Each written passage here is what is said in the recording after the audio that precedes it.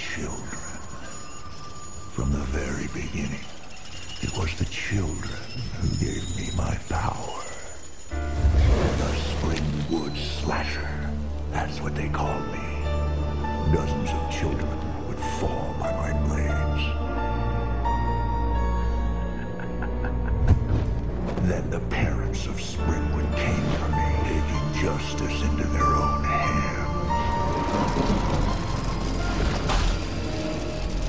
Ready? We know what you want.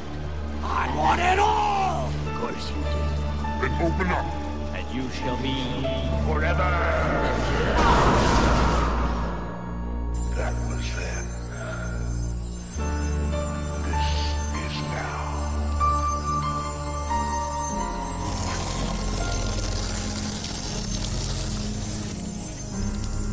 Springwood's nightmares are just beginning. Welcome to Sweep Delay Podcast. This is your host with the most, Mike Macmasunas. How's everybody doing today? I'm doing great. It's an awesome day for me. I just found out that my favorite band, who hasn't been together for a couple of years, decided to get back together, announced it today. I'm just so pumped up. It's just good times. I just recorded an Underground Hour episode, and you're now getting this the following day.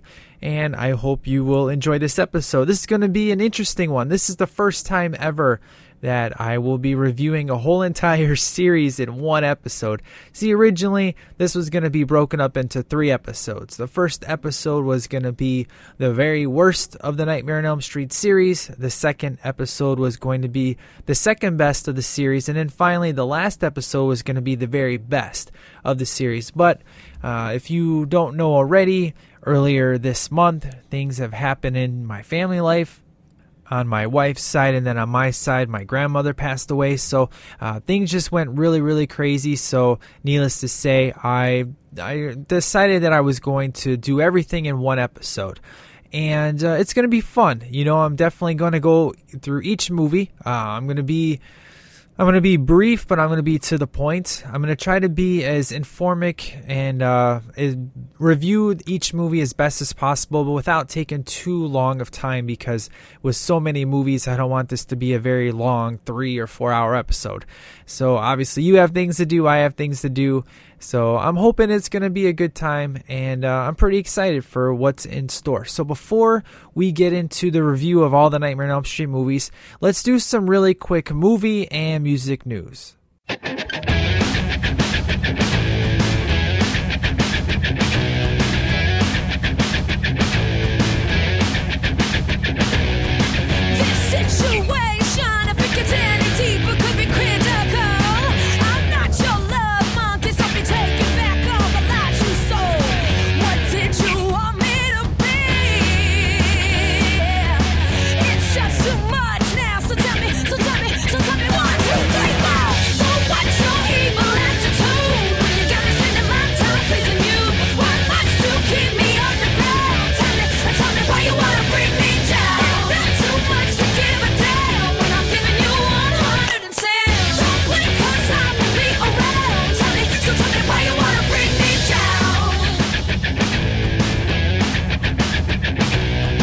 All right, so for the first thing in movie and music news, RoboCop. Now, RoboCop, as you know, has had some very interesting things happen recently. They decided they're going to push back RoboCop. They're not going to release it in 2013 after all. They've decided they are going to move it to February 7, 2014.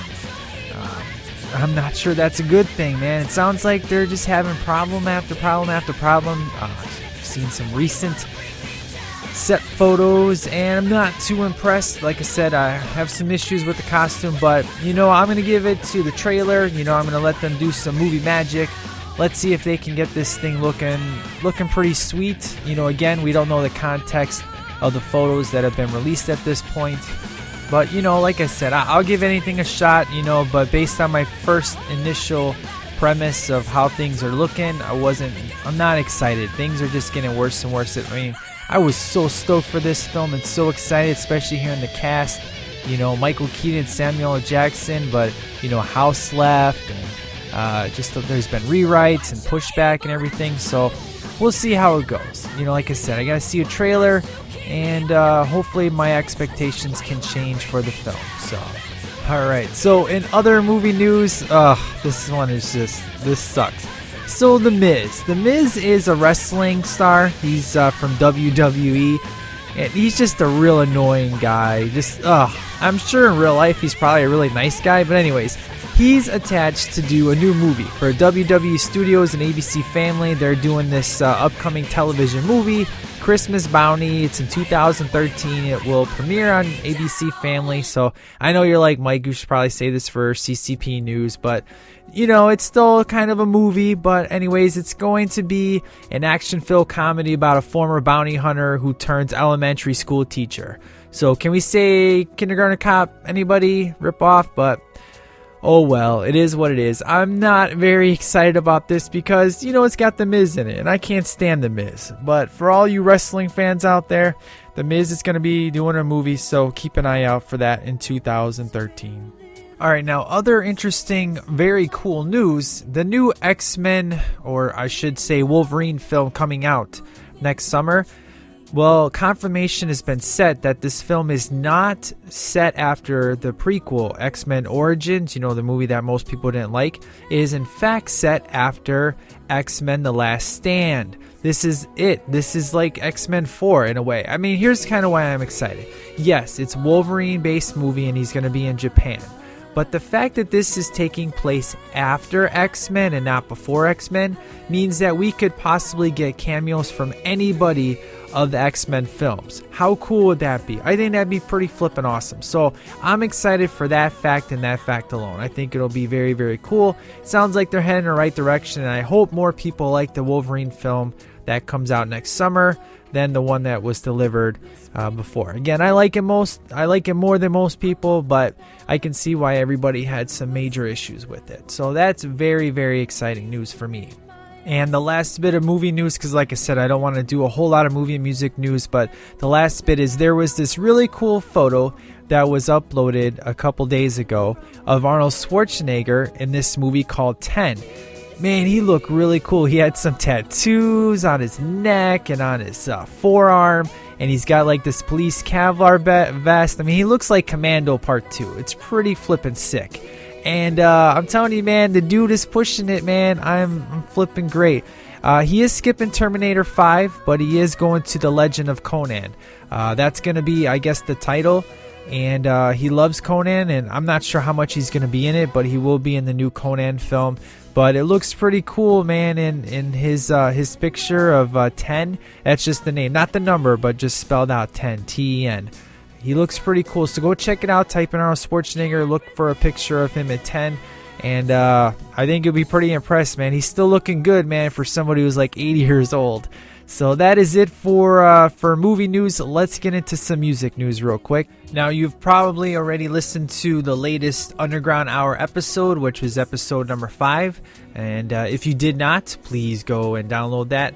And the slow jam, as you know, track number 3 is always the slow jam of the episode. But track number 3 was Pillar, and I played Better Off Now. And they also closed out on episode 4. The last tune was For the Love of the Game. So obviously you guys have been getting to hear some Pillar, my favorite band. Well, needless to say, I'm excited because today it was teased that there was a video of what could they be announcing, which we all had common sense that they were going to be getting back together. But they officially confirmed it today. It was at like 1 o'clock. And it's just been, I'm just very excited. I mean, these guys haven't been together since 2008. Sorry, I had to look away to look at the year. They haven't been together since then, and man, I'm just so excited. They took the time off they needed. They're coming back together, and they're going to make an incredible album. I can't wait. And then in music news that people are going to know about, if you didn't know already, Taylor Swift's new CD came out this week. I'm already sure you know that. Tons of promotion for it. I mean, there's actually a crazy promotion at like Papa John's. I think if you order pizza, you get the CD free or something like that. But she's got a really cool... I went to Walmart today, and I already knew that the album was number 1 because it's number 1 on iTunes. It pretty much hit number 1 right away. Number 2 right now is Kendrick Lamar. Number 3 is Jason Aldean. But there's something really cool that Taylor Swift did that I've noticed has kind of become a trend. Or starting to pick up, and I should say I saw it first with No Doubt, and that's like this book edition. You go to the rack, and there's the CD, and it's the normal CD, and next to it is like a book, and if you open it up, it includes the CD, usually a poster, and like something else for like $2 or $3 more. Not too crazy. And I like it because, my daughters, they love Taylor Swift. I could buy that. Get the CD. It's got all the exclusive songs that the regular CD has, and then it has a poster in it along with something extra. So for like $2 or $3 more, you get rewarded with something like that. I think that's pretty cool. I believe it's going to pick up. I think other artists are going to be doing this too. It kind of looks like a DVD. That's essentially how big it looks. And I dig it. It's pretty cool. So go to your local Walmart and go in the music rack, and you'll see what I'm talking about. You'll see the regular CD, and then next to it, it looks like a book version. But if you look below it, since No Doubt CD came out a few weeks ago, they were the first one I ever saw to do that. So Taylor Swift just simply went ahead and did it herself. So I think it's going to be kind of a trend, and we'll see if that picks up. Otherwise, I thought it was pretty interesting. So yeah, obviously she has the #1 album. Doesn't surprise me. It's pretty good. It's pretty diverse. I'll give a full review on that later. I still have to digest it, go through every single song. I've listened to about half of it. And so far, so good. It's more diverse than her other CDs, so good times. And that's it for music news. That's it for movie news. I'm just very excited to get into Nightmare, and I have a lot of them to talk about. So let's go ahead and let's get right into it. The series review of Nightmare on Elm Street. 1, 2, Freddy's coming for you. From Wes Craven, the creator of Scream, comes the horror series that started it all. All 7 Nightmare on Elm Streets are fully remastered and available on DVD for the very first time. And all 7 DVDs will be available only in a Platinum Series Collector's Box Set. The Platinum Series continues to raise the standard for DVD and features extras you've only dreamed of. Your wish is my command. A bonus DVD, the Nightmare Series Encyclopedia, the most comprehensive, mind-blowing features and menus that have ever been created. Plus, interviews with all 7 directors, cast members, and crew, including feature-length commentary from director Wes Craven. He's real, isn't he? Great. Back to business. The first 3D DVD sequence from a major studio, glasses included. Jump to a Nightmare scene navigation for all 7 films. And that's not all. Groundbreaking DVD-ROM content, including 8 original trivia games, all 7 screenplays, plus your computer will be haunted by Interactive Freddy from ToggleThis.com. Behold my children now. And after years off the shelves, all 7 films return to video digitally remastered. Each edition includes the film's theatrical trailer and never-before-seen interviews with the film's director, available individually or a commemorative box set.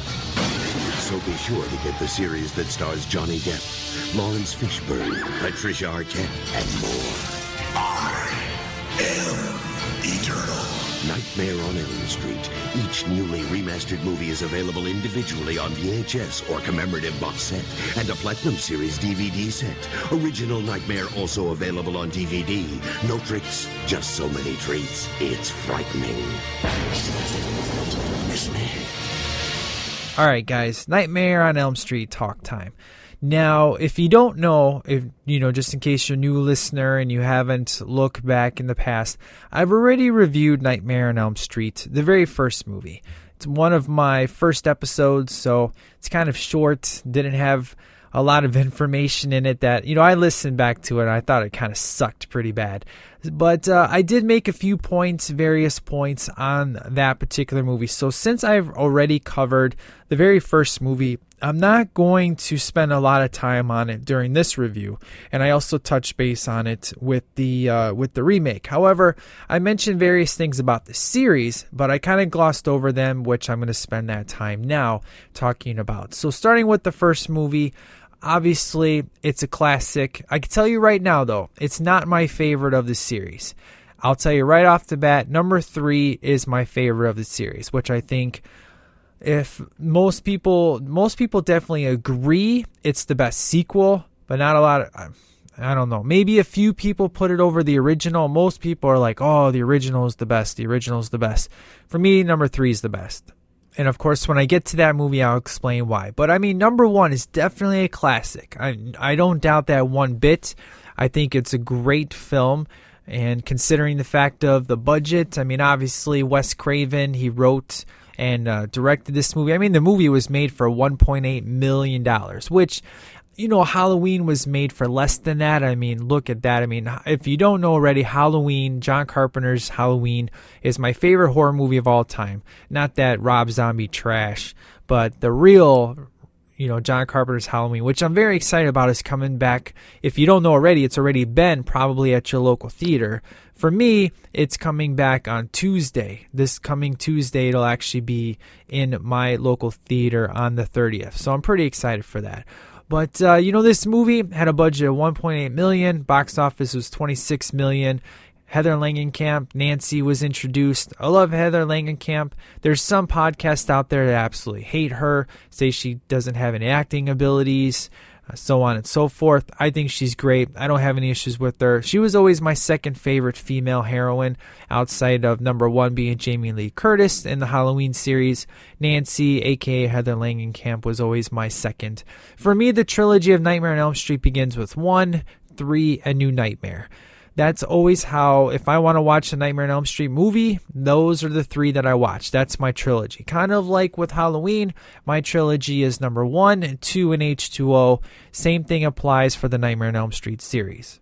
Now, as I said in my original review, I kind of went through this whole entire movie in regards to what I like, what I didn't like. Obviously, there's a lot of things that I like. So if you really want to hear what I have to say about the original, please go back to that episode and listen up. But I will give you kind of highlights.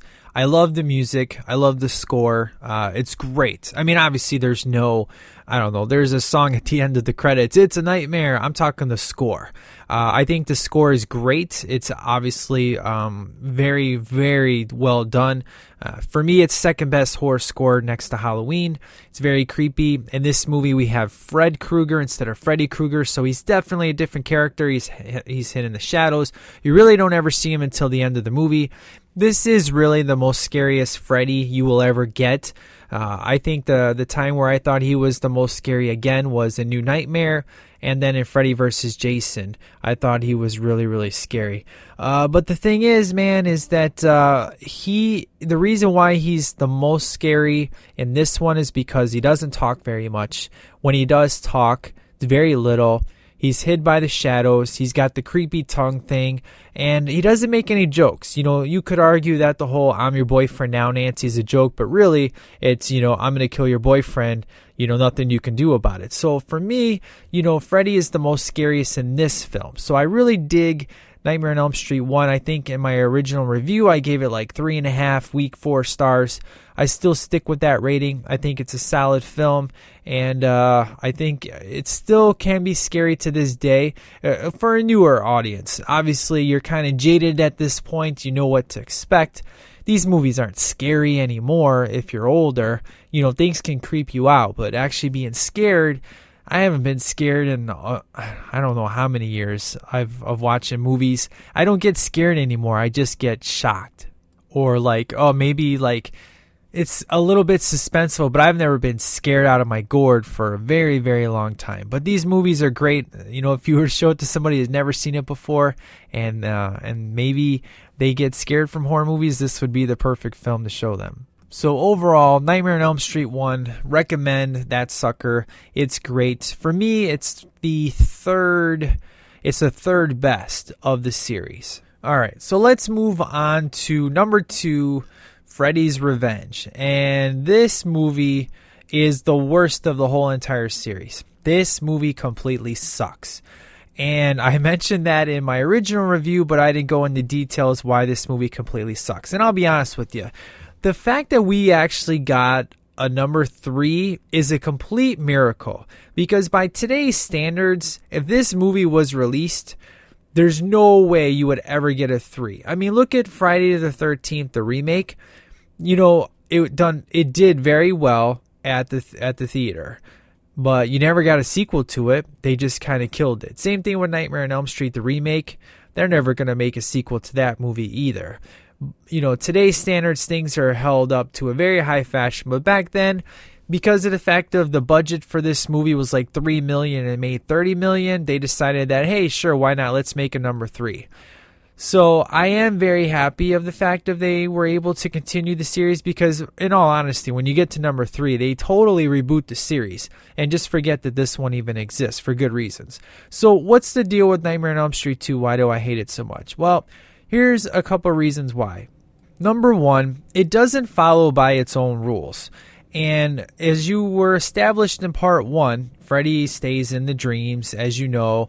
You can pull him out of the dreams, but Freddy in this particular movie, he like possesses Jesse. It's like he is by the end of the movie, it's like Dr. Jekyll and Mr. Hyde. Whichever person is overpowering the other is the one in the body, because he'll eventually possess Jesse, come out in the real world, and he'll kill people in the real world. It's ridiculous. It's totally past what the rules are set up from the first movie. Number 1, Freddy is only in this movie for about 14 or 15 minutes. The whole gay subplot that they have going on in the background is kind of laughable now. I don't give a care really that there's this whole that Mark Patton is really gay in real life. And, the director, I think either him or the director is really gay in real life. And that was the secret agenda to make it like that. I do see the connections. I think it's funny. A lot of the connections are like when he leaves, Lisa's house and he's got to go run to Grady's house and talk to him and to get comfort from him. There's different things. There's the S&M club and all this and that. But in all honesty, the beginning of the movie is fantastic. I love the way the movie starts off. You have the real Robert Englund as the school bus driver. It's real scary, real creepy. It's good stuff. Obviously, A Nightmare on My Street, the Will Smith, the Fresh Prince of Bel-Air, DJ Jazzy Jeff and the Fresh Prince. That song, Nightmare on My Street, which I played on the original review, they really take the song and play off of this movie, but that song is more scary and more in line with the first movie than this whole entire movie is. I mean, there's some weird things going on. Like when you get to the end, there's like the demon dogs, like where did they come from? I do like the pool party scene though. That's kind of cool and kind of funny. Like, it's okay, man. It's okay. Nothing's going to hurt, and Freddy just goes off on him. I mean, he definitely looks flippin' ridiculously even more evil than he did in the first one. I love the way he looks. He looks cool, but like I said, he's not really in it. It essentially reverses number 1. Instead of a guy, you have a girl. Instead of a drunken mom, a forceful mom, you have a forceful dad. And, they kind of reverse everything around from the first one. Lisa, though, she's all cool, man. She's all like, yeah, Jesse's always pushing her away, and she just totally takes it and doesn't really care. This is the kind of girl you want to have around. It's like, yeah, he just keeps pushing her away, and she's always there for him and stuff. I like Lisa. I thought she's a good character. Grady is definitely interesting because, he definitely has sexual tension with Jesse. You can totally see that throughout the film. But I guess what really totally makes this crazy is the ending. Supposedly love is what takes out Freddy. Like, Freddy's inside of Jesse and she's trying to tell him that, fight Freddy, I love you. And love just miraculously makes Freddy disappear, and then he like melts away and he's gone. I mean, it's totally weird. The whole ending is completely, I don't know. It doesn't make any sense. And then of course, it takes place a couple weeks later, and then Freddy just busts out of the chest of one of the girls, and then Freddy's evil laugh is heard in the background. The pacing of it sucks. The way things look don't flow very good. You don't really like any of the characters. I mean, Jesse is definitely not likable. He's just very dull and dense, like Nancy was in the remake. The only good character in this film is is Kim, Kim Myers, aka Lisa Weber. She's cool, and of course, I mean, Freddy's cool, but like I said, he's not in this movie. He's in it for like 14 minutes. So needless to say, the movie is just not very, very good at all. Probably for the fact of it's boring, and it just doesn't make any sense whatsoever. It totally breaks the rules of the first one, because number one, you don't know if it's Freddy, you don't know if it's Jesse, and you're like, okay, when does this take place in a dream? But you realize that this is all taking place in reality, and now Freddy can possess people and come out of their body. It's just dumb. So stay away from number 2. That movie gets 1 star. 1 star for the simple fact of I really dig the beginning of the movie. The first 5 minutes are awesome, and I like the pool party scene. That's cool, because I wish the pool party scene was like in real life, but not real life, but like in a dream instead of real life. I like the way that looks, but it doesn't make any sense for the Nightmare on Elm Street series. So the movie gets 1 star based on just the beginning alone, gives it that extra half-star push. So let's end the tragedy of number 2, and let's get to the best of the best, and that's Nightmare on Elm Street 3, The Dream Warriors.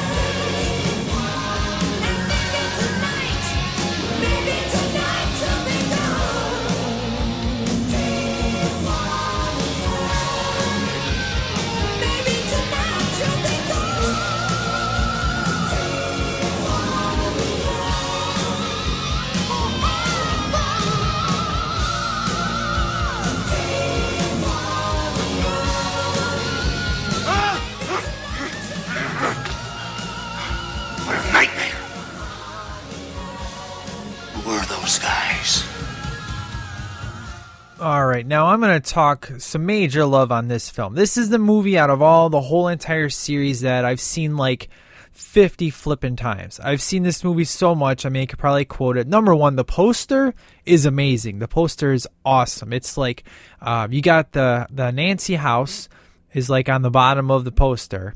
And then up in the sky, you have Freddy's eyes and his hat. And then you have like his knives. And each of the Dream Warriors are all like standing on one of his knife. But none of the Dream Warriors are actually in the stupid movie, you know?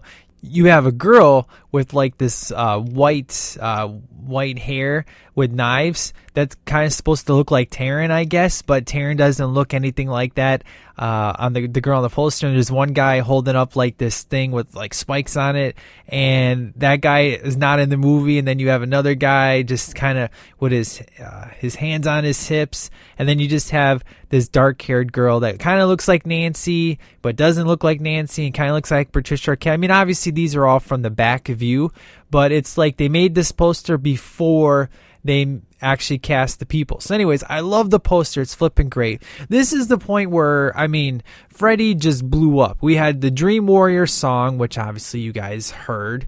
This is kind of where the joking Freddy started, but not till the second half of the film. Because the first half of the film, Freddy doesn't say nothing. He's still scary as all hell. What's really cool is the movie is directed by Chuck Russell, but screenplay and the story was written by Wes Craven. But for the movie, they changed a lot of things from the actual story originally concepted by Wes Craven. See, Wes Craven never wanted the film franchise to continue. He wanted it kind of just to be a one-off film. And then, he was kind of forced to come up with the ending that he got in Nightmare on Elm Street 1, which I've talked about on my original podcast post. And, he decided, okay, if I'm going to write a story, I'm going to write a story. And it's very different than what you get in the film. So just read up on that if you are interested to see kind of what his thoughts are. But we get Heather Langenkamp is back as Nancy, which is amazing. Patricia Arquette, amazing screamer. Oh, man, she's just amazing. She's like the second best scream queen there is compared to number one, of course, would be Jamie Lee Curtis. I know you're like, well, Jamie Lee Curtis's mom from Psycho, Janet Leigh, should be top scream queen. But for me, it's Jamie Lee Curtis, Laurie Strode as a scream queen, and then followed by Patricia Arquette as number two, because she screams way better than Heather Langenkamp could ever scream. So good times. I love me some Kristen. She was amazing. Disappointing that she wasn't in part 4, but you had some Lawrence Fishburne up in here. You had Joey and Kincaid. Those guys were great. You had the Wizard Master. It was just an amazing film because this movie really helped me with my own dreams. It was in this movie I learned how to, it's only a dream, come up with some sort of dream power, use that in your dream. Because, being a kid, I would dream about Freddy Krueger, of course, because I was freaked out from these movies. But thanks to this movie, it helped me realize that I can be a quote-unquote dream warrior myself in my dreams. And I was able to beat him in my dream, and I didn't dream about him anymore. It was pretty cool. But the merchandising really took off for this. Like I said, the joking really didn't start till the second half of the film. The beginning of the film, when Patricia Arquette is trying to carry the kid, and which of course is a doll, because you can clearly tell it's a doll, but you see Freddy in the background coming at her, and she gets stuck in like that mud pile, and she's trying to move, and Freddy's almost about ready to get her. He takes a swing, and she gets off. And then of course in the bathroom, when the sink turns into Freddy and slits her wrist, all he did was just laugh and just look real evil. And it wasn't until Joey, when he's the nurse, and he turns from the nurse into Freddy and just says, "What's the matter, Joey?" tongue-tied. And that's really where the joke started to happen. So the first half of this film, you get to see Freddy, but you don't get to hear him, and he just looks great. The story is very, very well done. The story is really tight. I mean, for those of you who really don't remember what this film is about, which is fine, essentially the main star is Patricia Arquette. Her name is Kristen. She has the dream power of pulling people into her dreams. and she dreamed about Freddy. But as I was telling you in the beginning, when she got her, when her wrist got slit, her mom walked in and saw that she had a razor in her hand. But obviously, being in her dream, Freddy kind of made her grab that, and then she cut herself, and then she gets put into the psychiatric hospital where all these kids are essentially dying one at a time. They all dreamed about Freddy before. Nobody believes them. And then, of course, Nancy comes to the rescue. She's kind of like the counselor, and she works with Kristen to help tap into what's called the dream power, the dream warriors. As each kid is kind of dying off, essentially they learn what their powers are. One has strength, one has martial arts, one of them is just super pretty and also a very badass, and then the other guy who's in a wheelchair becomes the wizard master, and then you get towards the end of the film and they all take on Freddy one by one, and eventually they pretty much all lose. But the story itself, though, is very tight. The special effects look really, really good. The budget's $4.5 million. It only looks bad when you get to the end. When you get to the skeleton Freddy, it looks like some old school Evil Dead Army of Darkness kind of special effects. Looks really, really bad. But otherwise, the snake Freddy looks awesome. The puppet Freddy looks great. Freddy looks really good when the guy goes through the walls. When Freddy has him like as a puppet, he looks. Will is basically like like a puppet. He looks really, really good. And overall, the music, kind of taken from part one. Then you had some heavy metal soundtrack up in there. So it was just a very, very fun movie. So overall, with my score for Nightmare on Elm Street 3, man, this one is easily a 4.5. Easily. I mean, even with the fact that it came out in 1987, still holds up to this day. I mean, granted, even when Freddy cuts off the mom's head, I mean, you can kind of see the blue screen in the background, but I mean, it's solid, man. You really don't give a crap when you get to that point in the film because you love the characters. I mean, this is a slasher film, and you usually don't give a rip about each and every single one of the characters. This is one of the few movies that you do. I mean, like in Halloween, you care about all the characters, but in this one, you care about everybody. You care about Taryn, you care about, even Dr. Gordon, you care about Philip, and Will, and, Kincaid, all these guys, they're great. Patricia Arquette, you love them all. And very rarely in a slasher film does that happen. So immediately, that's why this film, I think, is such a big, huge fan favorite because of the characters and how much you really care for them, which is another thing what probably pissed people off in number 4 when you start killing off the remaining people of part 3 and they don't put up much of a fight, which we'll get into in just a minute here. But overall, 4.5 stars for Nightmare 3. It's the best of the series. If you have never, ever seen a Nightmare on Elm Street film, which of course you have because you're listening to this, but let's just say you're one of those random people, never have, and you just started checking out this podcast, go to number 3. Screw the rest. Don't watch any of the other ones. Just watch number 3 because that's the Freddy in a nutshell. He's very, very scary, and then he'll occasionally make jokes. This is the perfect balance of Freddy that you will ever see again. Perfect. Absolutely perfect. So this is the best of the series. Forget everything else. You can hit stop now if you want. I mean, this is the cream of the crop right here. This is great. So that's it. Nightmare on Elm Street 3, 4.5 stars. So let's move on to number 4. Now, number 4, the name of that film is called The Dream Master. And essentially, this is the MTV film. All right, so you're probably like, why did I just call it an MTV film? Well, number 1, this movie is very, very slick. I mean, it's like a big music video. It's fast-paced. A lot of different screens, go from one shot to the other.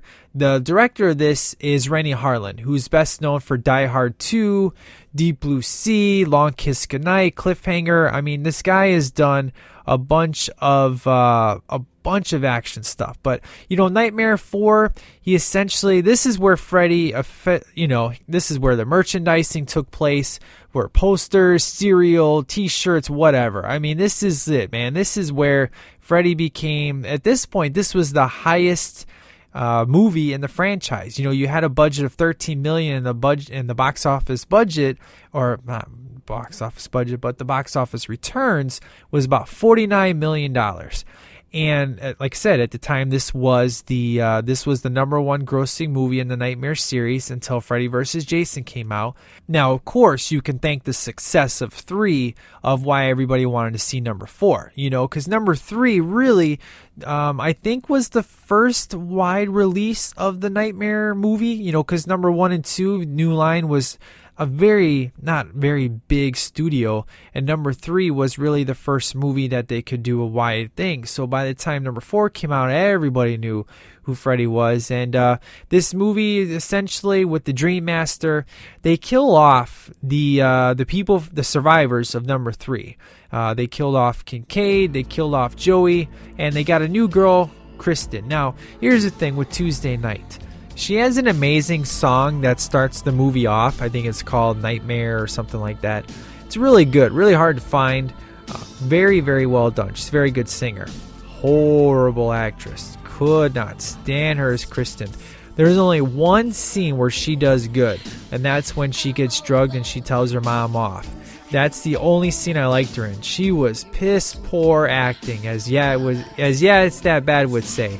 She was absolutely atrocious. Horrible. I don't know why they thought she would be a good replacement for Patricia Arquette. Now, Patricia Arquette could not be in the film because she was pregnant. But Tuesday Night, man, she was just horrible. I mean, totally wooden, stiff, just very, very bad. But she's a great singer, though, man. I love the song she did. Good times. But luckily for me, she's not in the film very, very long. Now, they have Freddy come back through a dog piss and fire, which is kind of funny. They really don't get into it. It's just, hey, Freddy's back. Here you go. The dog goes into the dream with Kincaid. The dog is mean, pisses out fire. Freddy comes back. There you go. It's not really a good explanation. You're just supposed to accept the fact that Freddy's back, because it takes place the same place he was taken out in part 3. But it's just, how did he come back? Well, there you go. That's how it is. So we deal with the Dream Master, which our main person is Lisa Wilcox. Lisa Wilcox' character's name is Alice, and she's very meek, very shy girl who eventually, by the end of this, becomes a complete and utter badass. She's awesome. I really, really enjoy Lisa Wilcox, and she does an amazing transformation in this film, where you really believe that she's this meek and very shy girl, and that could totally pull off getting everybody's powers and being able to whoop Freddy. Because what the Dream Master is that because she daydreams, she essentially pulls her friends into her dreams, because Kristen had pulled her in her dream before Kristen had died, and her soul went to Freddy, and her power went through Freddy and went into Alice. And that's kind of what that scene is. There's some kind of confusion of like, well, what was that? Why did Freddy arch his back when Kristen died? That's because her power was going through Freddy and to Alice. Because those were the last 3 of the Elm Street children, Freddy had nobody left. And he wanted Kristen to pull in Alice so then he could start working on Alice and continue his killing. He didn't want to be done. He wanted to continue working, And so essentially Alice gets everybody that dies in the film. She gets all their powers, or like their characteristics, like her brother is an awesome martial artist, which her brother is awesome. I love her brother, and his name is Rick. He's very cool. He's a cross between Christian Slater and Johnny Depp. I mean, he's hilarious. He's got some cool, crazy spike hair. Good times. I really dig the characters. Not as much as number 3, though. I like the brother. I like Alice. I don't like, Kristen. Of course, I like Kincaid. I like Joey. And then the rest of the cast, either they're not in the story long enough for you to give a care, or they are in it, but they're just annoying. Kind of like Dan. Dan is the person that Alice really likes. He's all right. He's not the greatest. He's kind of stiff as well. They always have to put his jacket in front of you to let you know, hey, he's a jock. They had this really cool looping scene where as Freddy's trying to kill one of their friends, him and Alice and him are constantly, we need to get going. That's kind of a fun scene. Overall, I like the way the film is shot. Like I said, it looks like an MTV music video. It's a very slick movie. This movie's fun. It's not very good, but it's fun. I mean, this is definitely one of those, if you just want to pop in and just watch a fun horror movie, this is the one that you want to pick because it's got bad acting. It looks cool. A lot of great one-liners from Freddy. This is the point where he's a jokester and he's no longer scary. He's all about smiling and all about laughing and just having a good time. And, this is the fun Nightmare on Elm Street film. And that's about it. So this one gets a solid 3. Very strong 3 stars. It's not amazing and it's not trash. It's just right in between. So that's my review for Nightmare on Elm Street 4. Now, let's get to the second worst film in the whole entire series, and that's Nightmare on Elm Street 5. Now, this movie sucks. To put it bluntly. I mean, this movie is almost... Man, if I could, I'd probably take this and put this where number 2 is. But this movie has some redeeming quality, but not very, very much. This movie went totally off the rails. This is in 1989. This sucker came out. And Freddy doesn't kill anybody in this movie. I think he kills like 2 or 3 people, if that. The budget's like $8 million. Box office was like only $22 million. So everybody knew that this movie sucked. Essentially, Freddy works through Alice's baby because the movie starts off and Alice and what's-his-face are getting it on. And, Dan eventually will get killed in this film. You won't really care. The best scene is where Alice and her dad are in the dad was a drunk in number 4, so he's sobered up and he's a much better character in this movie. And I like that fact. He gets some good character development. But, you have the scene where Dan's parents come over and just basically say they want the baby, and she's just like, no, you can't have my baby. And they're like, well, you're kind of psychotic. They're just kind of giving her crap. And the dad just sticks up for her. And, this is my grandson. It's nice to have a boy in the house. And he just sticks up for Alice, which he didn't do in number 4. He just always gave her crap. But the dad and Alice, they got along very well in this film. That's the best scene of the whole entire film, believe it or not, is the scene of the confrontation between Dan's parents, her and her dad. That was some good times. Alice, she's okay in this film. She's nowhere near as awesome as she was in number 4. She's just got to be the mom figure, so she plays a different kind of role. She doesn't suck, and she's not amazing like she was in part 4. She's definitely decent in this film. This movie, had to be cut down dramatically, especially with the whole Greta scene where Freddy's feeding her. And number 1, if you're choking, you're not going to be flapping your arms out like a bird. You're going to be holding your neck like you're choking. And that's one thing that she does in this film, which is completely stupid. Freddy's makeup looks atrocious in this film. He looks stupid. He looks like he's 80 years old in this film. He's got these really long, stupid-looking arms when he comes back saying, it's a boy. Freddy is corny in this film. He's not scary. He's corny. He looks dumb. He sounds dumb. He's not funny. He's not amusing. This is a piss-poor performance from Robert Englund as Freddy Krueger. This movie's atrocious. I dare say it's worse than number 2. At least number 2 was trying to have a vision, but this movie went off its rocker, man. Trying to come back through, you think that Freddy's going to try to come through the baby and he wants to live through the baby, but no, they show his birthing where he comes out of his mom and he's got this funky head, which they clearly showed that he was a regular kid later on, earlier in the series that he wasn't disformed, but he supposedly comes out disformed. It's real confusing. It's just, this was a train wreck for me to try to watch. I didn't enjoy it whatsoever. The coloring was bad. The camera shots are bad. You don't care about anybody. I guess I could say the best scene or the best kill by far is is the comic book scene. That's flipping cool. Mark, Freddy goes up against this guy named Mark. He's in the comic books, and the color gets black and white. Really, really cool until you get the Super Freddy, and then it's obviously some other guy dressed up like Freddy. But that's the best scene of the whole. Well, that's the second best scene of the whole film. I told you the first scene, that was the best. But, Super Freddy was totally lame.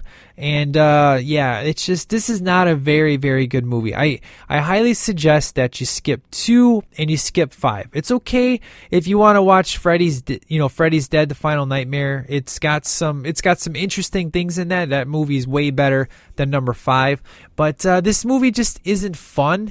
It's not scary. It's not fun. It tried to deal with social issues like, bulimia and stuff like that. And I think that if they should have went full force with it. It's like they tried to do The Fence. It's like, okay, well, let's talk about bulimia for a little bit, but let's not go far enough into it to where we'll offend anybody. Or like Dan, supposedly, they want to pretend that he dies from being, drunk driving. But, Dan, of course, never touched drinking in his life. It's just, you can tell the kind of issues they wanted to talk about, but never fully went there. And, then there's also like Dan transforming into a speed demon. That special effect, some of it was good, and then the other part of it was like, you could tell it was plastic here and there. It's kind of like they really didn't care in this movie when they made it. And it was rushed. I mean, this movie came out very, very fast. So it's just, the movie is off its rocker. I mean, at least number 2 had a little bit of focus, but it was just boring. This movie is boring because of the fact that it has no focus. It's just kind of all over the place in regards to its characters and how does Freddy, Freddy's got to go back into the womb. It's like they got to find the mom and then they release her so that way she can put Freddy back in her womb. And I don't know, man. It's just, I guess I'm one of those that just don't get this movie and I don't enjoy it. So this one gets a full 1 star as well. Actually, half star. Yeah. I'm going to go, even though I think 2 is the worst, this one gets a worse score than 2 because of the fact of, at least in number 2, I like the beginning and it had Freddy in it. My favorite scene in this film doesn't have Freddy in it. It deals with Lisa and her dad against Dan's parents.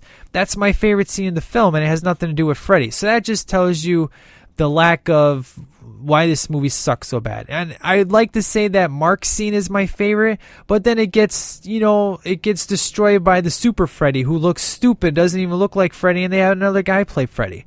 So this movie's horrible. This gets a half a star. So let's move on to at least something better, and that's Freddy's Dead, The Final Nightmare. Alright, so now we get to Freddy's Dead, The Final Nightmare, which this was in 3D. It was probably the only reason I wanted to see it was because it was in 3D. I was like, wow, it's the final Freddy. Very cool. So I was pretty excited to see this. Overall, this movie is a kid's movie. Why do I say that? Because of the simple jokes that are done in this film.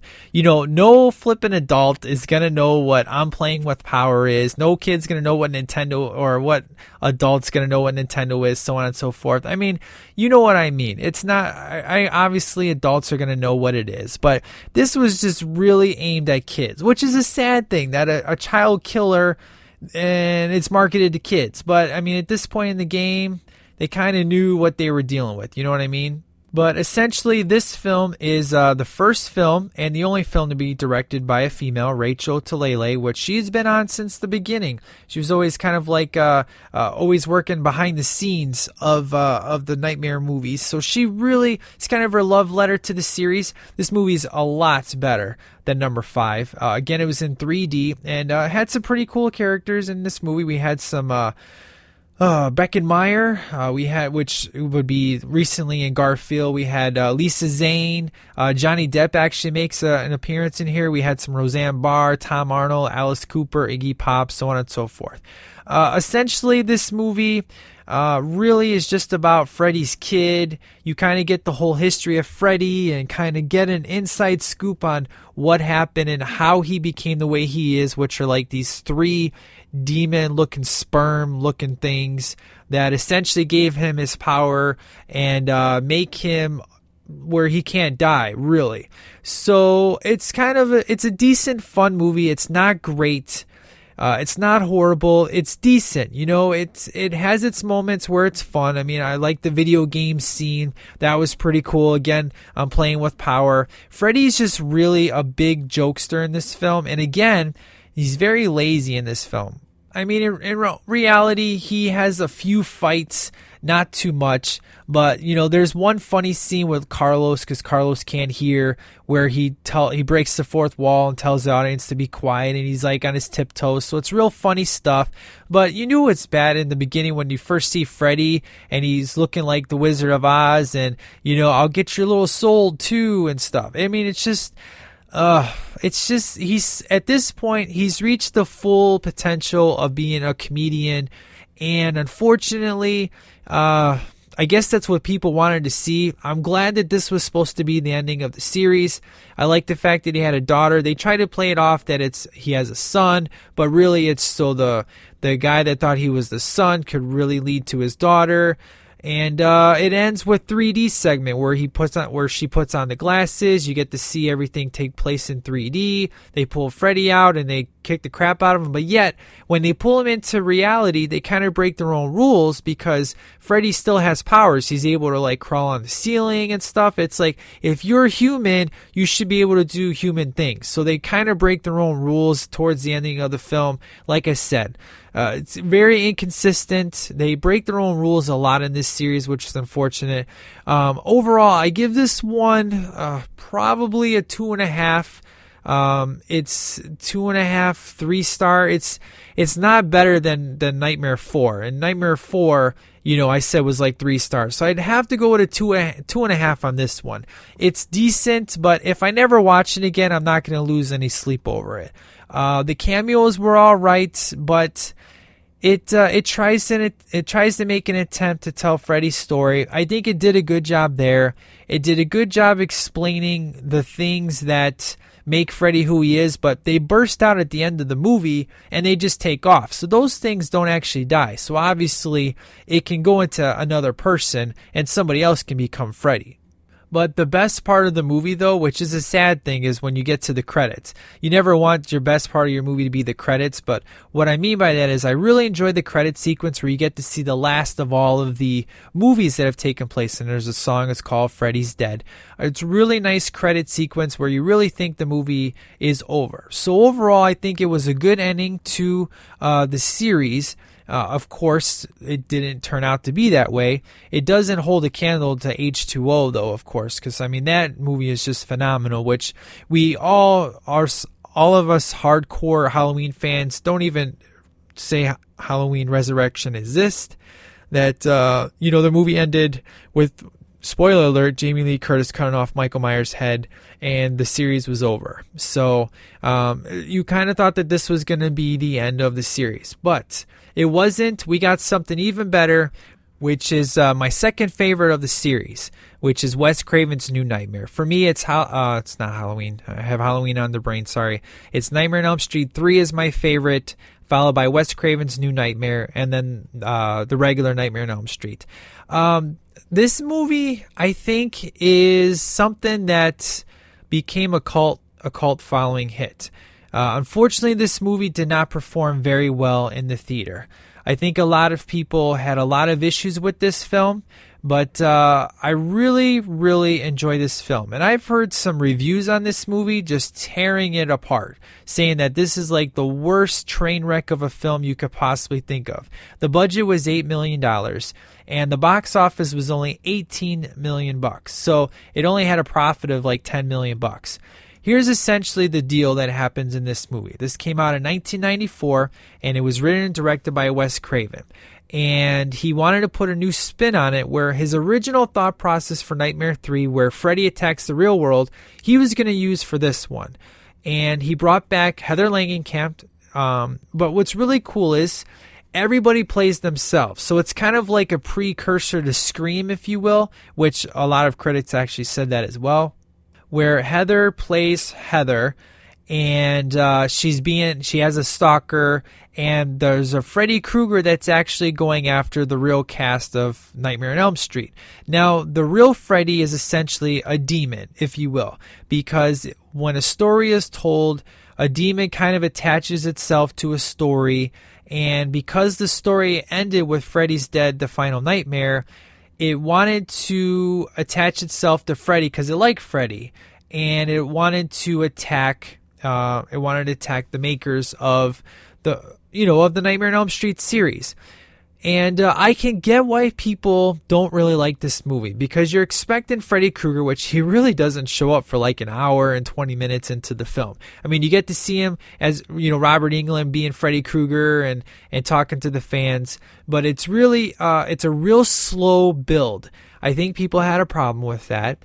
I don't mind it. I like it. It's really, it's kind of reality really hit for Heather Langenkamp, because her real husband works as a special effects guy, who I think actually worked for Wes Craven. So she trusted Wes Craven enough to really let her life be used in this film.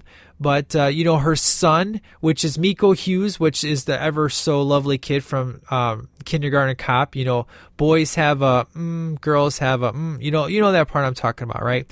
And he was creepy, man. He's good stuff. He's the kid from Pet Sematary that gets killed and comes back. He was great in this film. He's the one that essentially watches the Nightmare on Elm Street, the very first movie, and it's kind of getting attacked by Freddy. He's got this really cool dinosaur named Rex that is kind of his protector, because kids are sensitive. You can see the monster in the closet, the monster on your bed, and Freddy was really under his bed trying to attack him and stuff. And when we get to see the real Freddy, the demon Freddy, if you will, he looks flippin' sweet, man. He's got like this. He's got this real scary looking coat, and he's got 5 claws now instead of 4. And he redoes the scene with Tina. I mean, you first seen where he comes out of the closet, scared the piss out of me. I peed in my pants in the theater almost. And he says, "Miss me," and goes after Heather. But when he really comes out, he's attacking the babysitter and does the whole Tina thing up in the sky. But little tiny Miko Hughes, which his character's name in the film is Dylan. He's getting to watch the whole entire thing of Freddy killing his babysitter and tearing her apart and stuff. Real crazy. But you have the dad back, John Saxon, who plays himself, and then Nancy has to accept the fact that if she becomes Nancy again, she can go into aka Freddy's world, and she can stop him, because that's what Freddy does. He essentially takes Dylan and puts him into his world. And the only way that Heather Langenkamp can get him back is to become Nancy and be in the movie again. So, again, I see why people hate this film, but I really like it. I think it's really smart. I think it's well paced. I admit that it is slow, but I like it though. It's like a really slow build. I really dig it. So if you hate this film, I understand. I won't give you any crap for it. But if you really enjoy this film, I want to give you a high five. I know my boy Jason, that he really digs Wes Craven's New Nightmare. And I'm happy, because he's one of the only guys that I know of that really likes this movie as much as I do. For me, it's my second favorite in the series. It's just so flippin' good. Because again, I love Nancy, but I love the whole movie in a movie concept. It's so flippin' cool. But of course, Scream went ahead and did it and just made it, made it fast paced for everybody. This movie was slow paced. So it's kind of like this really helped make Scream as awesome as it was, because Wes Craven kind of learned from his mistakes, if you will. And I really, really love this movie. So overall, I would definitely give New Nightmare 4 stars, 4 very strong stars. It's not as great, obviously, as Dream Warriors. And I really enjoy it. I think the majority of people give it like 1 or 2 stars. Just think that this movie went completely off its rails. But for me, I give it 4 very strong stars. I really, really enjoy this movie. So let's get to the next one, which I thought that this would be the last one in the series, and that's Freddy versus Jason. Now, here's the thing with Freddy vs. Jason. There's some of my friends who absolutely hate this movie, say it's like bad writing and it's just a horrible film and they treated Jason like crap and all this and that. And then I have the other side of my friends who just absolutely love this movie, think it's great, think that it's super funny and scary. And you're probably wondering, what side am I on? Well, here's the thing. When I tell you what it is, I don't want you to be upset with me, but I just want you to kind of hear me out. You don't have to agree with me, but at least hear me out. I flippin' love this movie, okay? I really, really do. And here's a couple of reasons why I really, really enjoy Freddy vs. Jason. I think that Freddy is scary again. I mean, he totally goes back to the way that he was back in the old, Elm Street 3 days. I mean, essentially, in the very beginning, they have the whole kind of introduction to Freddy. Let's just say you're a Freddy fan and you want to watch this movie, but you've never seen any Jason movies. They totally give you the origin story for Jason. If you're a Jason fan and you've never been never seen a Freddy movie, you get the origin story of Freddy. So they do that in like the first 5 minutes, and he kind of has like a demon look and like demon teeth, so he kind of looks almost like he did in New Nightmare. But his whole goal is that everybody has forgotten about him. The way of beating Freddy was to not only not give in to fear, but if they forgot about him, he would no longer have any power. So what his goal is to find somebody in the deepest part of hell that could he could bring back and scare people on Elm Street to make it think that it's him, to get his fear back so he could be strong and, he'd be all back in business. And that's why he pulls Jason. And Freddy, man, he's scary for like the first half of the film.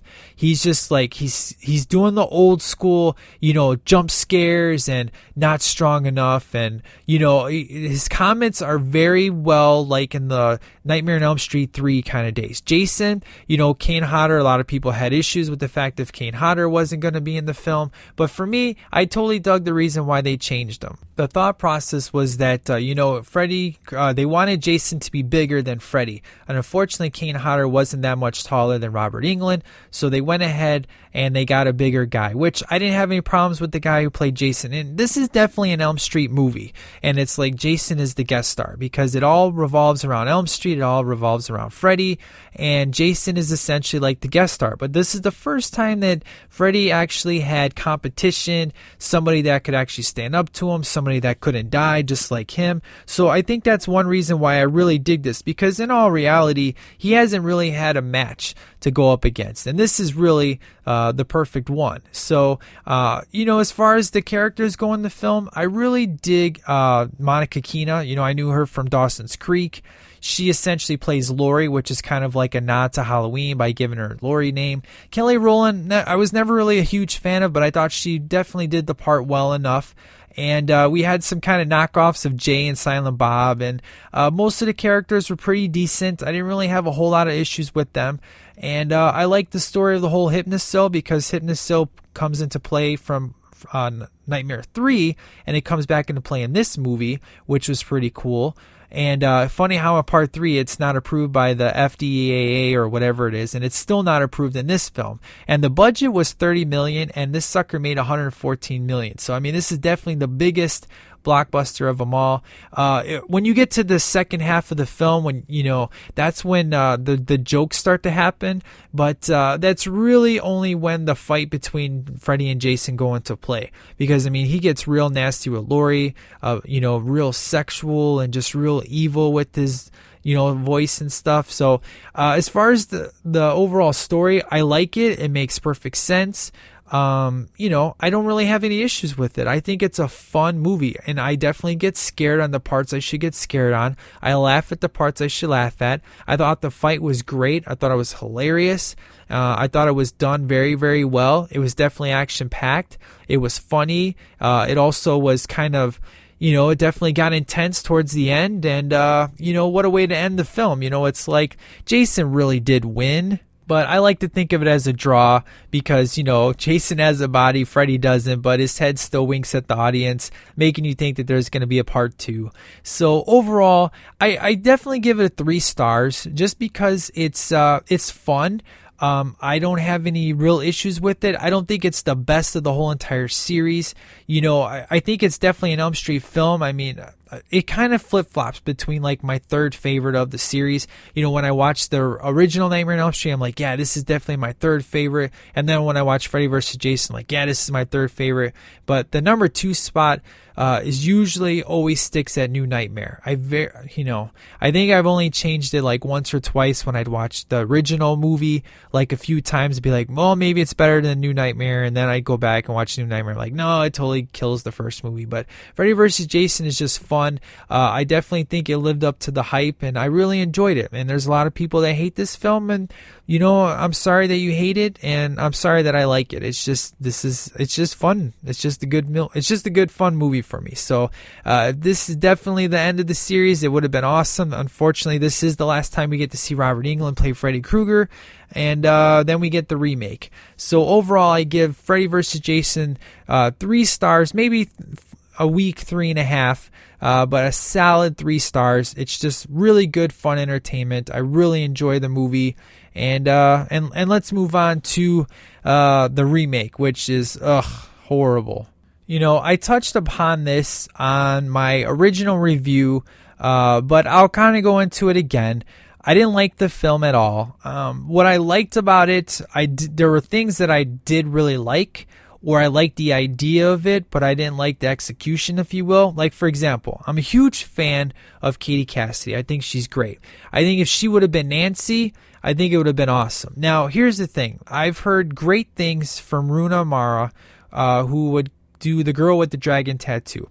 Everybody's told me how great she is in that movie because I totally hated her in this film. I thought she was the worst possible Nancy in the world you could possibly get. I thought she was stiff, wooden, no character, no emotion. I think Kristen Stewart could have done a better job than Runa Mara. But I hear her great things about the girl in the dragon tattoo, which I haven't seen yet. So I'm going to give her the benefit of the doubt and just say she was doing what she was told by the director. So here's the thing.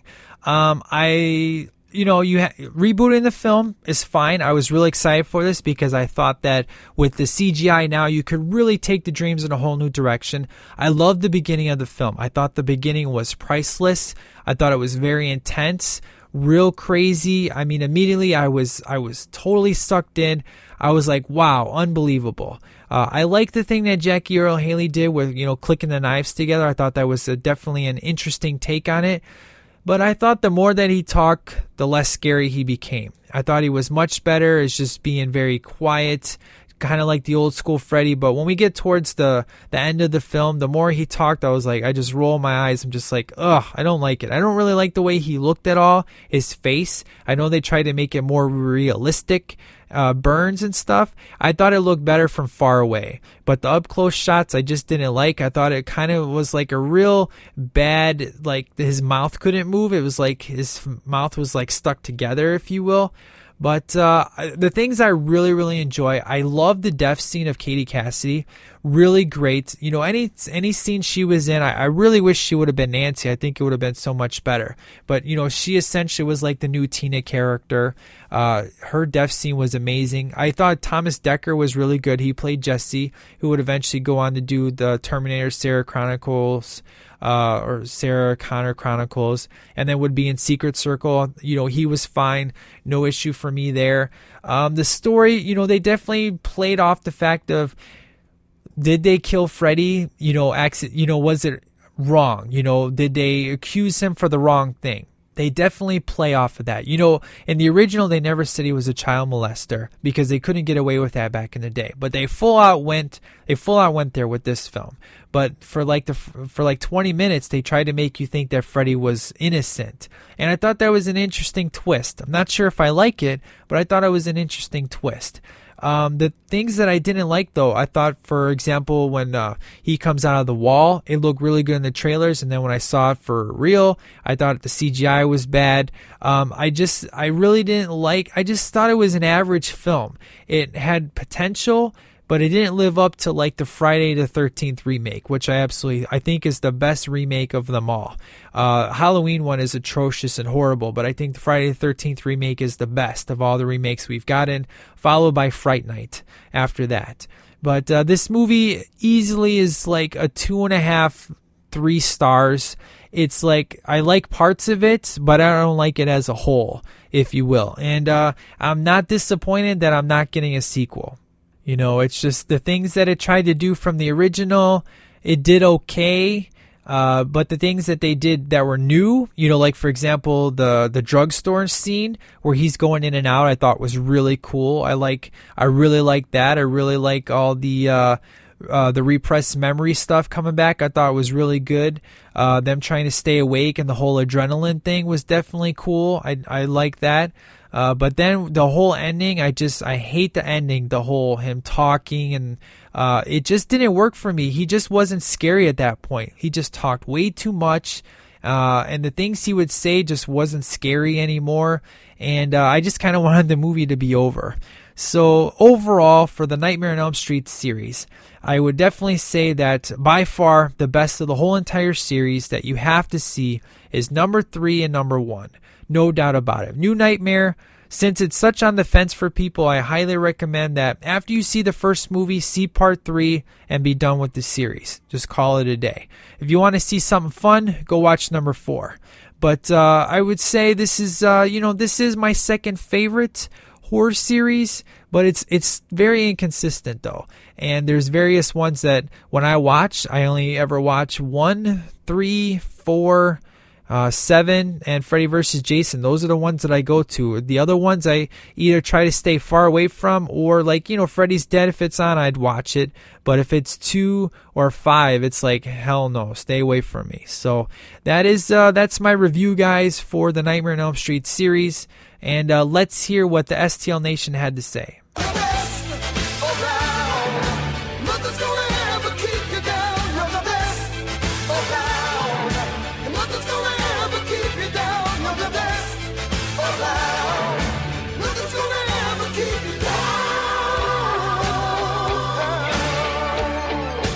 All right, our first email comes from Cheerful Charlie, and he's like, "Hi guys and gals, just dropping a line about Elm Street. My favorite happens to be Elm Street 3. Good choice, sir. I thought it was better written of the series. Haven't seen any recent other than Freddy vs. Jason. Great flick there." So thank you, sir, so much for writing in. Good times. And the next one comes from Sebastian, the Internationalist. And he's like, "Hello, Sweep the Leg. This is my revised review for The Nightmare on Elm Street. Before I started listening to podcasts, I went, rented, and watched the original films of each major horror franchise after I started listening to Flicks and Film Spotting. I revisited the classic films and their many sequels. I spaced the films, I spaced the films one a week, and by the end of the marathon, I can't remember what happened in what horror film. Some of the films introduced some interesting new Flaccid to hero or the slasher hero to the series. The best Dream Warriors, but the lessons learned are glossed over or ignored in future sequels and prequels. The good, original Nightmare, the worst, like everything else to various degrees." Well, sir, I definitely would agree with you that the first, and you definitely got to put number 3 in there, sir. Those two are amazing. But I hear what you're saying, sir. So thanks so much for writing in, Sebastian. Always a good time.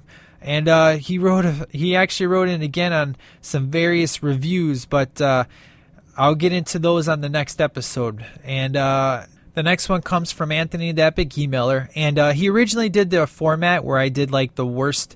I was going to do the worst of the series, followed by the second best of the series, and then finally the last episode was going to be the best of the series, but I decided to combine them all. So here's the first email. It's like, "Hello there again, Mistunas. I want to start off in saying that you did a terrific job on your episode of Airheads. Thank you, sir, so much. You can clearly tell that you were a fan of that movie and that you didn't allow it to cloud your opinion of it. So thank you so much, sir. Time now to get to Nightmare on Elm Street series. I'm glad you decided to do something like this for October/Halloween. Still waiting for the check-in help to come up from now. How you're going to do the review of the series, I'll leave it up to you whether I'm joking or not. He definitely helped give me the, we kind of talked about ideas and stuff. So it's true. Thank you, Anthony, for the help on the on the Nightmare on Elm Street suggestion. Since you're doing 3 movies in each episode, I'm going to give brief thoughts about each. They are Nightmare on Elm Street, the remake. I will admit it's not my favorite of the overall series, and it was weaker of the horror movie remake, Rob Zombie's Halloween being an all-time winner in that area, but I don't think it was too bad. Freddy was more like a darker version than he was seen in the first movie, and Jackie Earle Haley did a good job in portraying the character. The next one he says is Freddy's Revenge. To me, it's the least favorite in the Nightmare on Elm Street series. It had moments here and there, but it felt that it didn't do too much in following up the first movie. Not even going to touch on the possible gay undertone because I feel like it didn't need to be mentioned. Did like that they had the hero of the movie be a female, which was still uncommon at the time.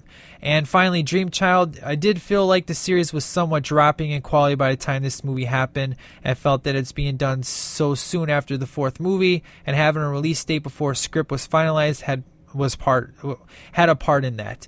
And wouldn't also forget that the rating board also heard in the continuous editing took away from some of the deaths. Perhaps my favorite scene death was one involving character Mark, which, again, sir, everything you say, I'm agreeing with you. Keep in mind that there isn't a movie from this series I hate to the point that I'm unable to watch. They have things that have me go, okay, that wasn't too bad, and has me willing to see it again when I do the occasional rewatch the series. We'll be eager to see how you start the series review. Until I email again, see ya. Which, sir, me and you definitely feel the same, but in reverse. I'm the same way with the Halloween series. I can find all the goods in 4, 5, and 6. Versus, in the Nightmare series, I'm kind of, I don't have as much compassion in that area like I do in the Halloween series. So I definitely see, where you're coming from. So he writes in again about the rest of the series. He's like, hello there again. I just read the post on the STL Facebook group that you said you have rearranged things and that what's going to be done for October. While I would have liked it if you did the Nightmare on Elm Street series in 3 sets of episodes, I can understand the reason behind it, as sometimes real life stuff will come across and cause things to change. Since it's going to be only a single episode, I'm holding on hope that it'll be long enough to give each movie the time to be touched upon. Already sent an email for the first 3 Nightmare on Elm Street movies, and you're going to touch on, so I'm going to go ahead and give my thoughts about the rest of the series. The thoughts are as followed, which I just want to point out that if you feel that I didn't spend long enough time on a particular movie, feel free to have me, to write in about it and just say, I'd like you to give some more thought on this particular movie. You only spent so much time on it. And I can definitely do that. Like I said, with so many films, I didn't want to make this to be 4 hours. I wanted to try to make it reasonable. So just go ahead and let me know if you need more input on that. So he goes, Nightmare on Elm Street. It's the one that started all. A great movie and was different than the usual slasher film. Also helped that they had the killer Freddy speak. But unlike in later movies, it was a more sinister type of way. Still considered the deaths of Tina and Glenn are some of the most memorable deaths in not only the series, but in horror movies in general, which I agree with. Freddy's Dream Warriors. While Freddy's Revenge was the official sequel to the first movie, I consider this to be the true sequel, as it fits better to the original, and we also have Nancy's character return. I agree 100%, sir.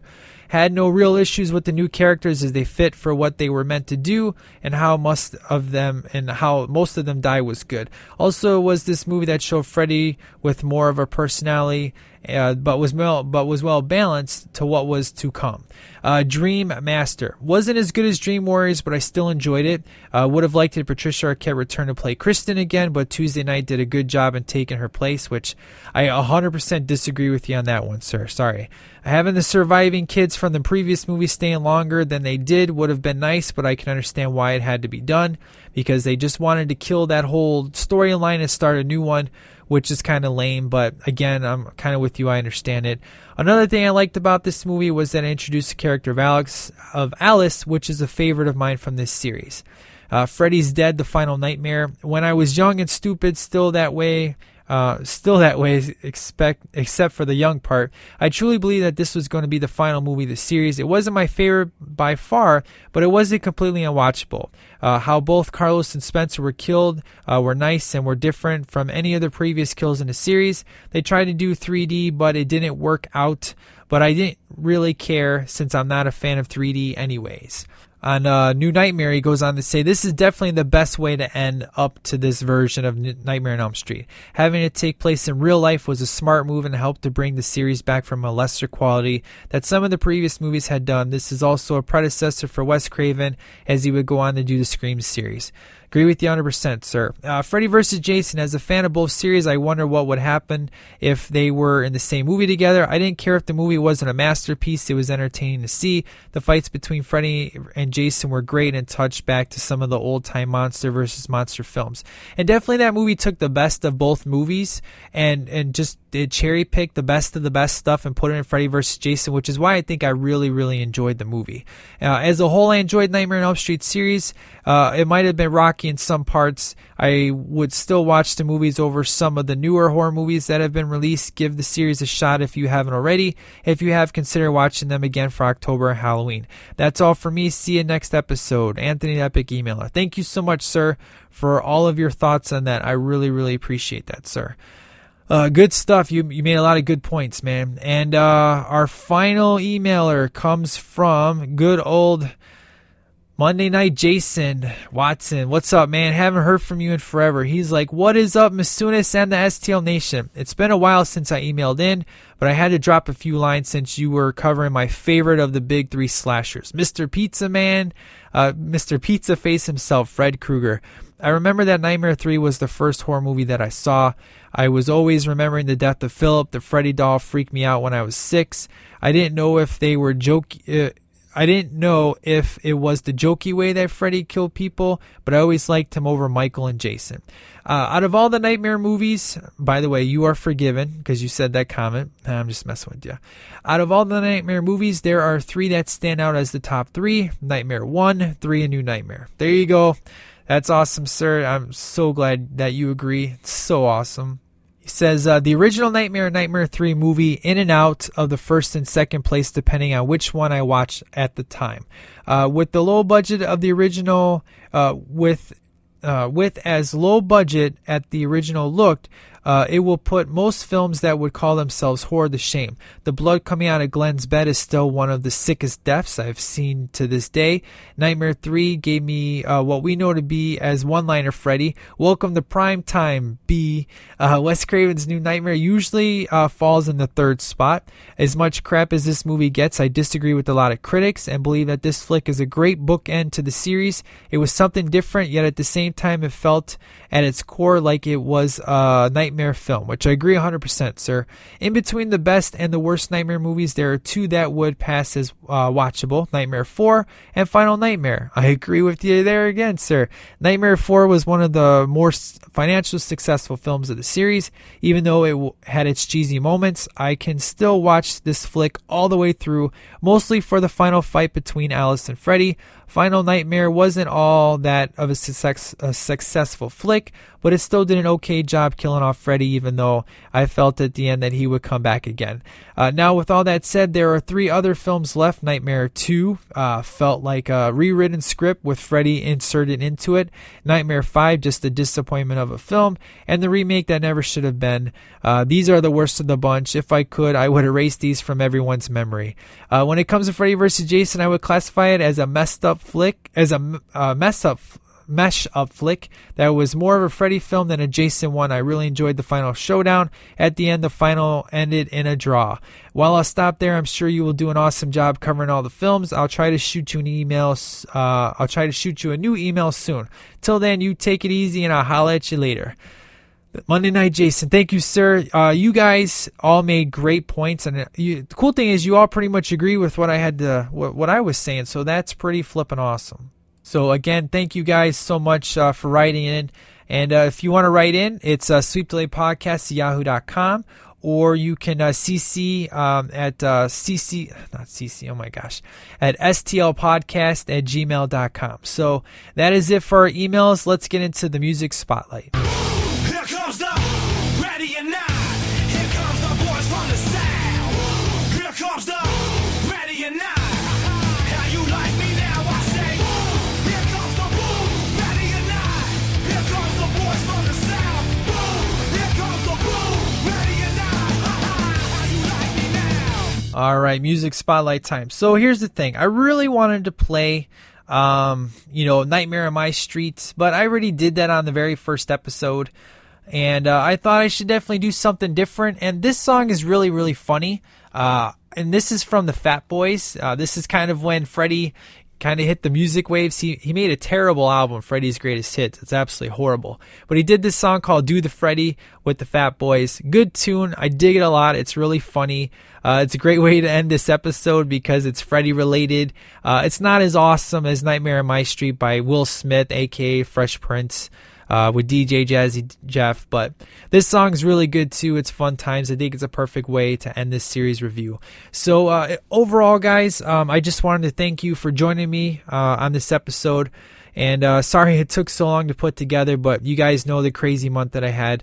And you'll notice you got a bonus episode. Hopefully you really dig that. I know it's a different format than I've done before, but that was something I wanted to do for a couple weeks now. And again, it's a very special episode, and I hope you enjoy that as well. And if you didn't listen to that episode, the next movie that will be covered, the movie that won the poll is RoboCop. It was RoboCop versus the Terminator, but the movie that won was The Terminator. And that's the good old Arnold Schwarzenegger classic. So RoboCop has been thrown out. Maybe it will make a return sometime a couple years down the line, but as of right now, RoboCop is thrown out, and we are covering The Terminator. I'm kind of excited, and it's going to be good times. That'll be sometime next week. I have no idea when. I will let you guys know on the Facebook page. And if you want to join the group, it's the STL Nation. Just type that in Facebook, look for the group, ask to join, and you will be a part of it. That's where all of the hardcore fans get together and we talk about random fun stuff, great topics. We're all kind of a big random dysfunctional family. It's good times. Everybody puts their 2 cents in and really help to make the show as great as it could possibly be. So don't forget to join that. And then if you like the Underground Hour, the STL Underground Hour, I've had a lot of great fan response to that. There's a new group for that as well. The name of that group is the STL Underground Hour. So go look that up if you want to join a part of that. It's strictly dealing with music, 100% music. So if you want to be a part of that, please join. And then don't forget to write in. Don't forget to follow on Twitter. And then also, I got a new iTunes review that just came in today, and it was so flippin' amazing. I know I usually read this part during emails, but I just wanted to read this one really quick here. And the person that wrote in was Pand X-Man. So, and the title says, Fine Holiday Fun, 5 stars. Thank you so much. And it says, one of the best 80s themed podcasts I've heard in a long time. Can't wait for the next ones for films, which I have lost track of over the years. So thank you so much for the iTunes review. It's been a while since I had a new one. Can't thank you enough. Thank you for the 5-star rating. I got 19 ratings now, and I can't thank you enough. So that was great what you said. Hopefully, the STL Nation, when we throw up movies to vote on, hopefully there'll be some classics that you want to hear, and please join the fun.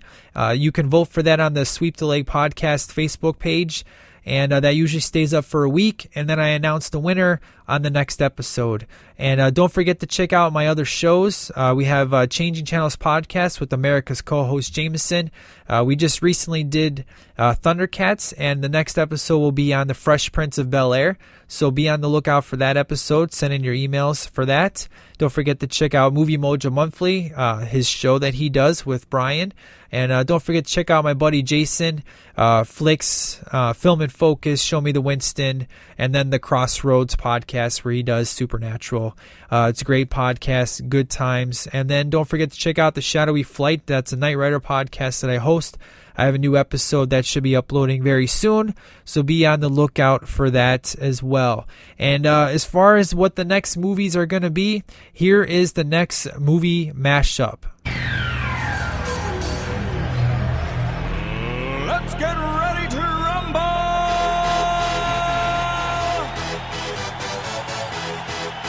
All right, this is a big mashup. I promised everybody that I would do this one. And it was going to be an epic one. It's 3 movies. I'm not normally going to do 3. I'm usually going to do 2, one against the other. But they're all related, and it's going to be fun to see what you guys pick. Kindergarten Cop versus Twins versus Junior. That's it. You can only pick one.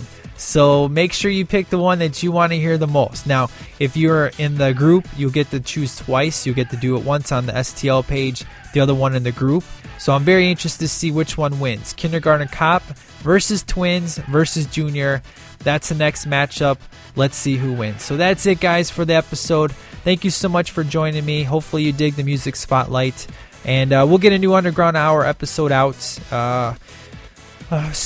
I don't know when. I've heard that my last episode can't be topped, which was nice feedback to hear. And I'm going to try to top it, but it's going to be a little while. I got to kind of take a little break for just a little bit and kind of get some things together. Like I said, things are going to be kind of inconsistent for a few weeks with some family issues at this moment in time. But when I get the episode out, I will let you know when it's going to be hitting your feed soon. So don't forget to vote for Kindergarten Cop versus Twins versus Junior. So you guys take care. Masunas out.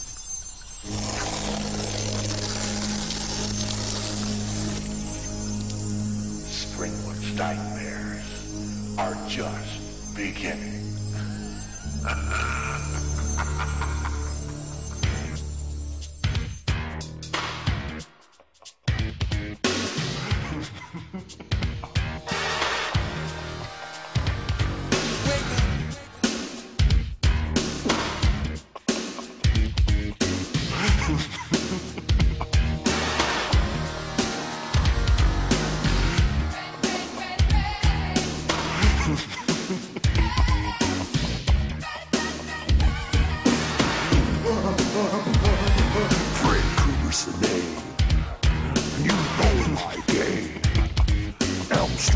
If you got the time, listen to this, you'll bust the rhyme. Fred Krueger the myth, or Fred Krueger the man. It doesn't matter cause I'm still rapping about him, understand? So sit back, Jack, I'm gonna bust the rhyme. Grab a hold of your face, it's Krueger time. It's time for Freddy. See, I'm a popular guy.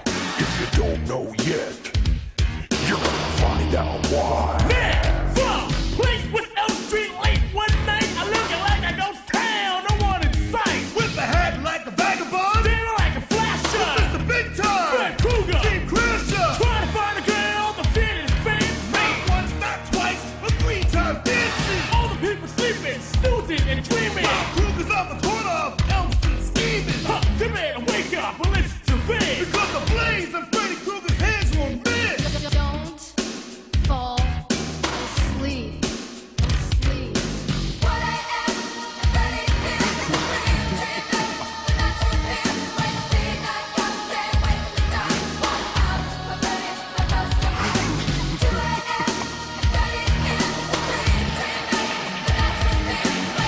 Fred Krueger, Mom. Fred Krueger. I'm here.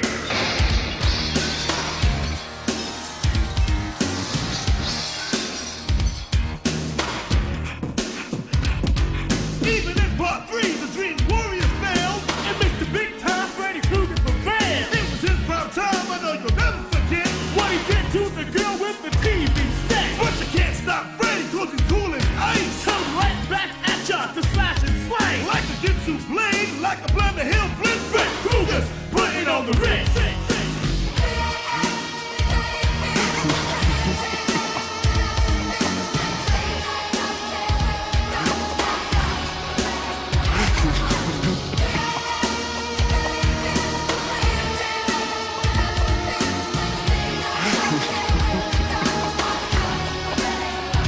Thrilling, young ones, old ones, your mamas too.